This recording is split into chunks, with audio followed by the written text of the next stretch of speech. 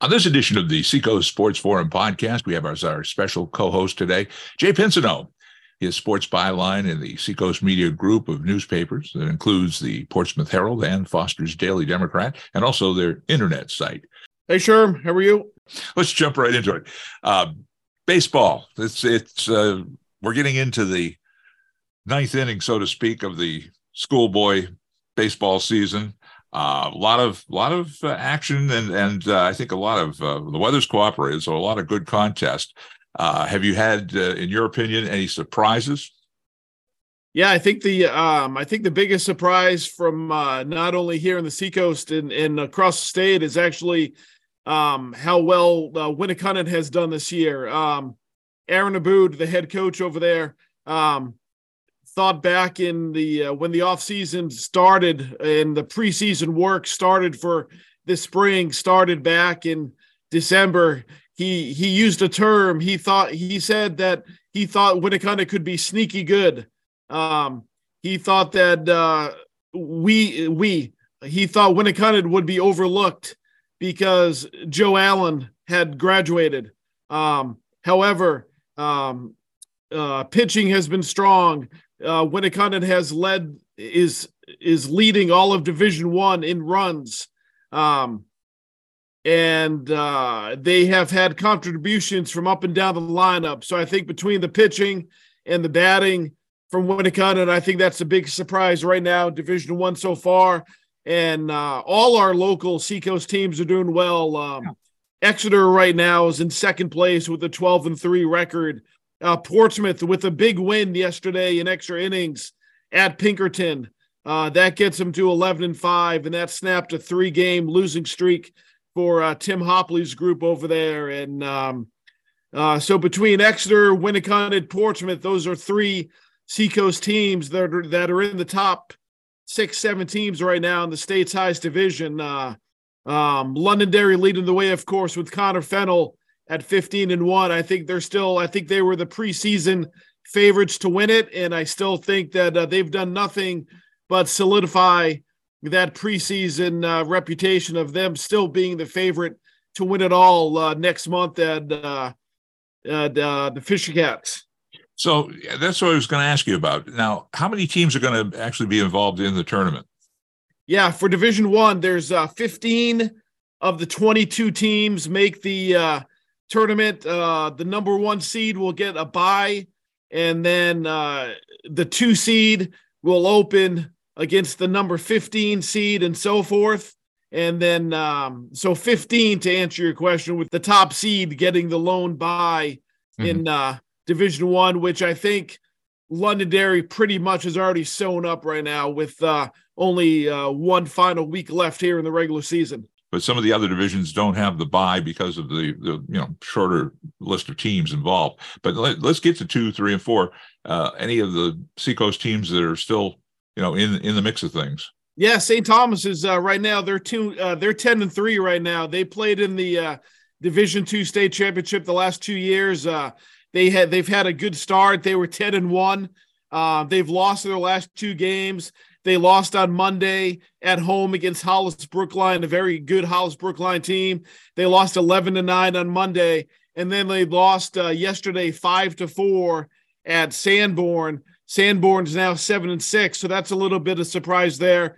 The Hollis Brookline team that beat St. Thomas, they're now 10-3, the same record as the Saints, and both of those schools are looking up at undefeated Hanover right now at 13-0, and then Oyster River, the only other Seacoast team in Division II, they're down the pack there at 5-8, and they are right now they are 5th from the bottom in the standings. So hopefully the Bobcats can do enough to sneak their way into the tournament in Division II.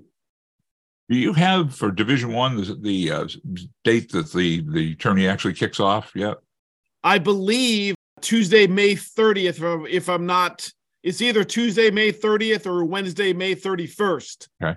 And of course, weather, Mother Nature. Correct. Can play. Correct. Mother Nature always is a factor in those plans. I want to ask you, how's your son doing? How's the pitching going?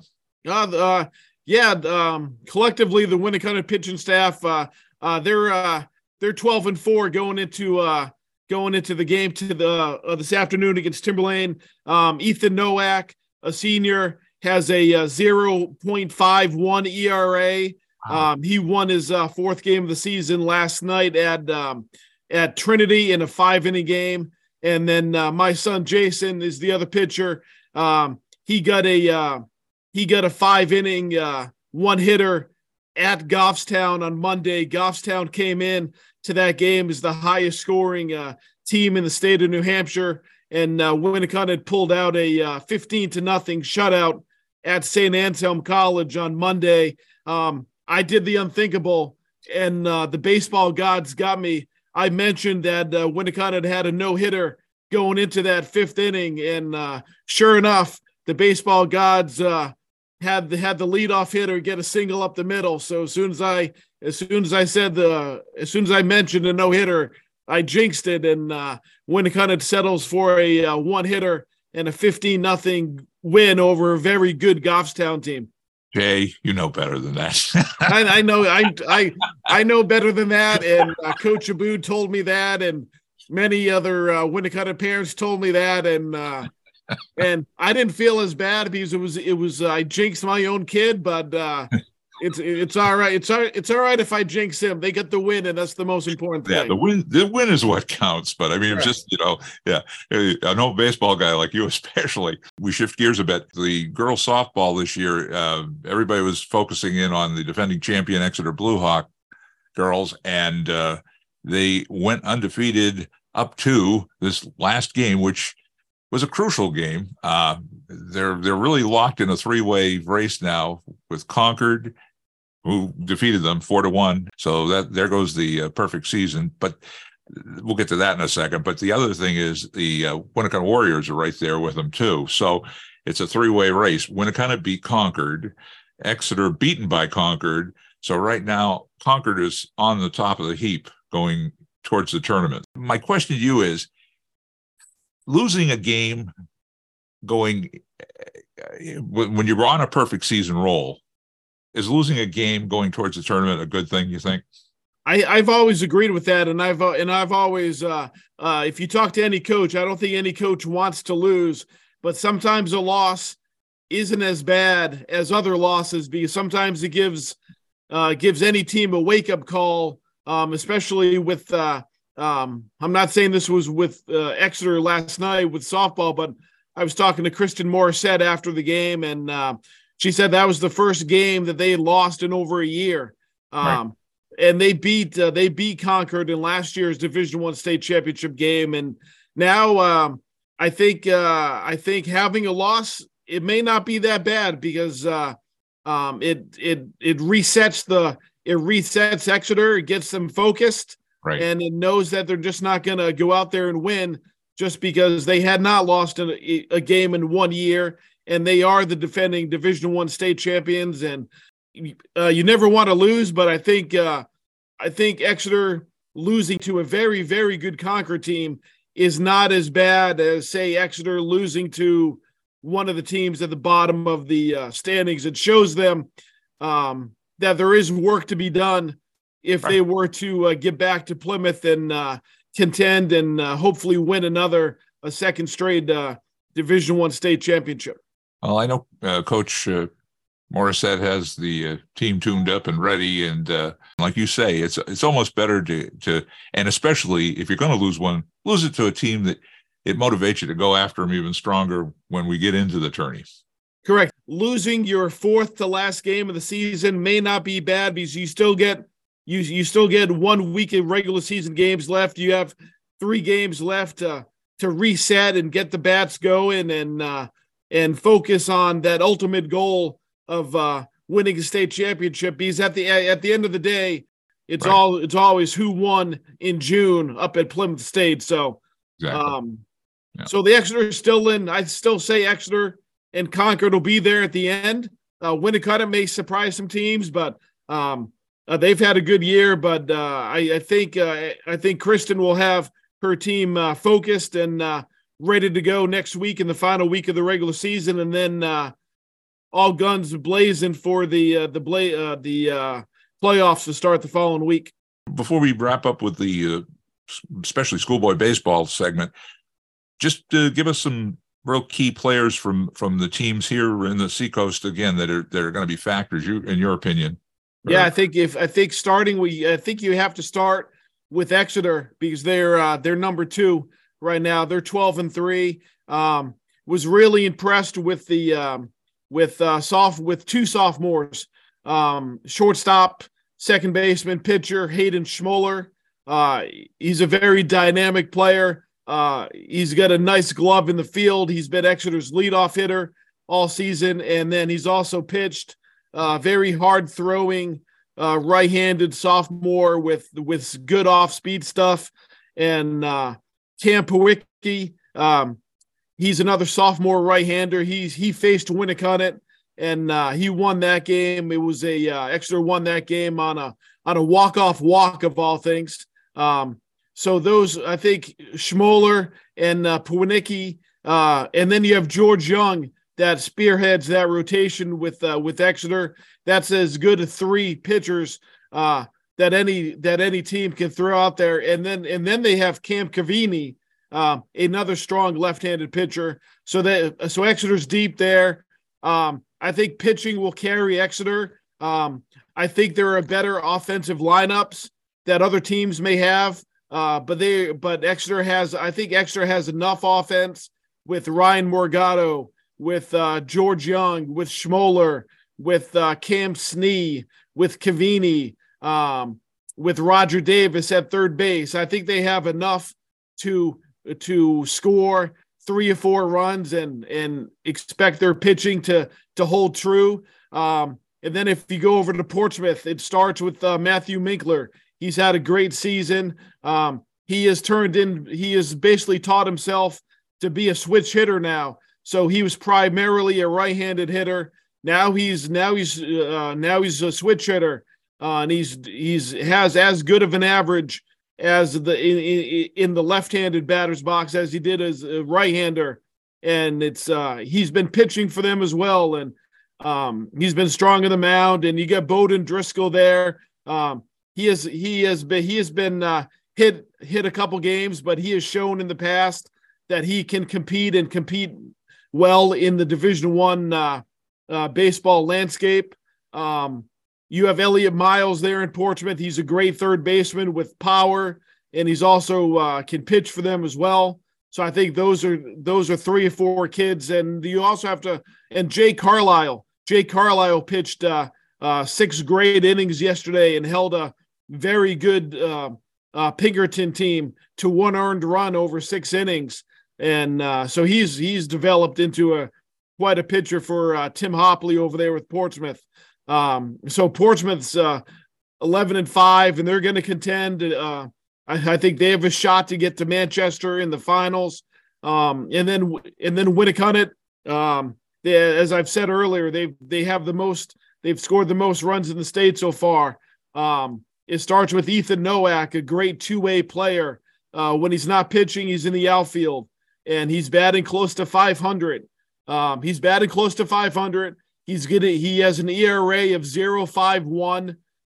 He's a hard throwing left-hander with good off-speed stuff. He's going to be playing at Endicott College next year, and I think Endicott's like number 3 ranked in Division III right now. So it starts with him at the top of the lineup, and then they have 2 juniors actually 3 juniors who have really shined in their first year of varsity play in Jackson Lark, who's served as the designated hitter for most of the season, and Miles Pratt, a very good number 2 batter in the lineup who can play a flawless center field. And then Timmy Knight at the bottom of the order, he's batting over 350, and he's been doing well at shortstop. And then Jake Fredericks, all-state football player, all-state baseball player. He hit his 3rd home run of the season on Monday against Goffstown, and he's batting close to 400 with 3 home runs and close to 20 RBI. So those are of the Seacoast teams. Those are the top Seacoast teams, and I think those are some of the key players on those teams and going into the playoffs. Londonderry, if they do get the top seed, they're going to have some challenges from some of these guys in the Seacoast. That's what counts. I think so. But I think arguably there's a lot of good pitching in the state of New Hampshire at the Division I level. And I think if you're talking about who's the best pitcher in the state, and I think on everyone's ballot there would be Connor Fennell with the Londonderry. He's probably one of the top pitchers, if not the top pitcher in the state. Pinkerton has some good arms. Goffstown has a kid named Will Perkuski who's going to be going to Southern New Hampshire University next year. We mentioned the three arms at Exeter. Concord has a couple good arms in Brooks Craig, who's going to Southern New Hampshire. They also have Nate Wachter, who's the young brother of Jonah, who led Concord to the Division I state final in 21.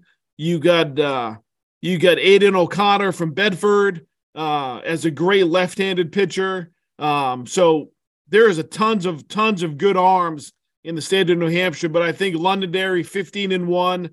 I think they could have the best in Connor Fennell. Well, it's all on a given day, and Mother Exactly. Nature being a factor if everybody stays healthy, and the guys going out there and just putting it all out there on a given day, and Correct. in every game of the tournament. That's what counts. Well, let's go from the schoolboy to the big boys. Let's head down to Fenway Park. I know you have a vested interest, as we mentioned in our last interview, that you're a season ticket holder down there.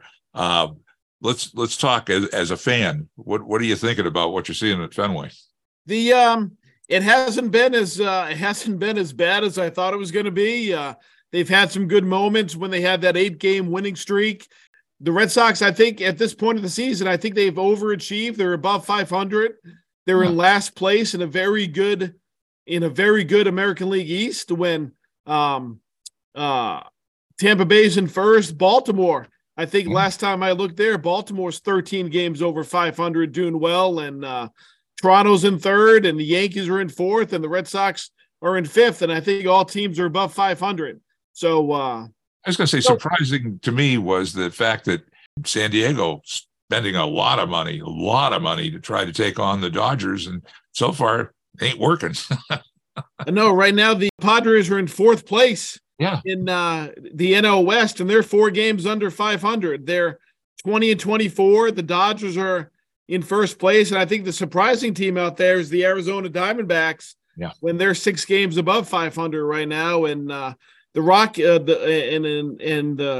Rockies are in last, only 1 game behind San Diego. So, well, what I wanted to ask you about Major League Baseball, your take on the pitch clock and the bigger bases and anything that they've thrown in so far this season. What are your opinions about those? Yeah, I really haven't noticed anything about the bigger bases per se, but I'm still confused with the whole 2 pitching infractions that Jansen had last week, because he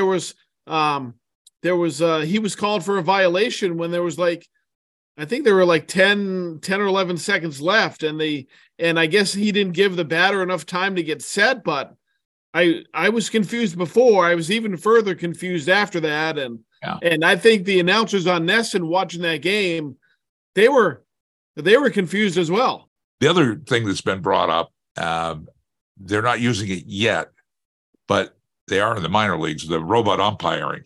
Have you heard about it, and what do you think about it? I've heard that being tried at the minor league level. I've not really seen the results of that, but I think that would take part of the human element away from the game, and I don't know if I would agree with that, because I think for the most part, of course, umps are going to struggle from here and there, but they get graded, they get tested after every game, and I think they're doing a very good job. And I just think bringing in some robotic umpire to tell the umpire in his ear if it was a ball or strike, I think that's unnecessary at this point.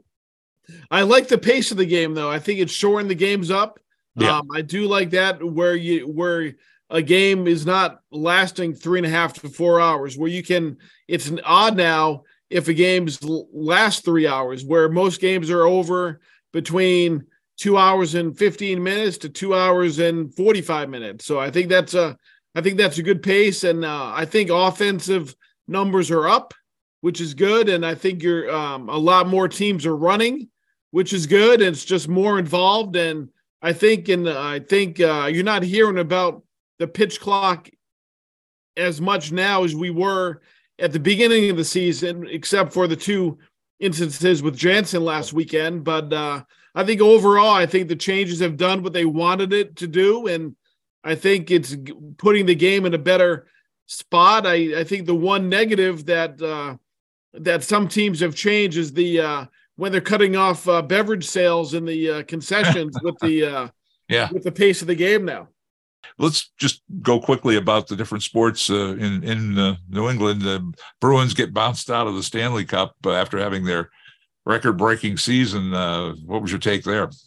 Yeah, that was surprising, disappointing, frustrating, and I don't watch hockey much, but at the end of the regular season when they were going for the record, which they got, I started to watch them and enjoy what they were doing. And then when they were up 3-1 against Florida, I thought, all right, this could be a good little season for them to make a run at the Cup. And I don't think anyone would have expected 3 straight losses, especially Game 7 at the Garden, but it happened. And then Florida not only beat the number 1 seed, they went out and beat Toronto, which I believe I think they were the 3 seed. Right.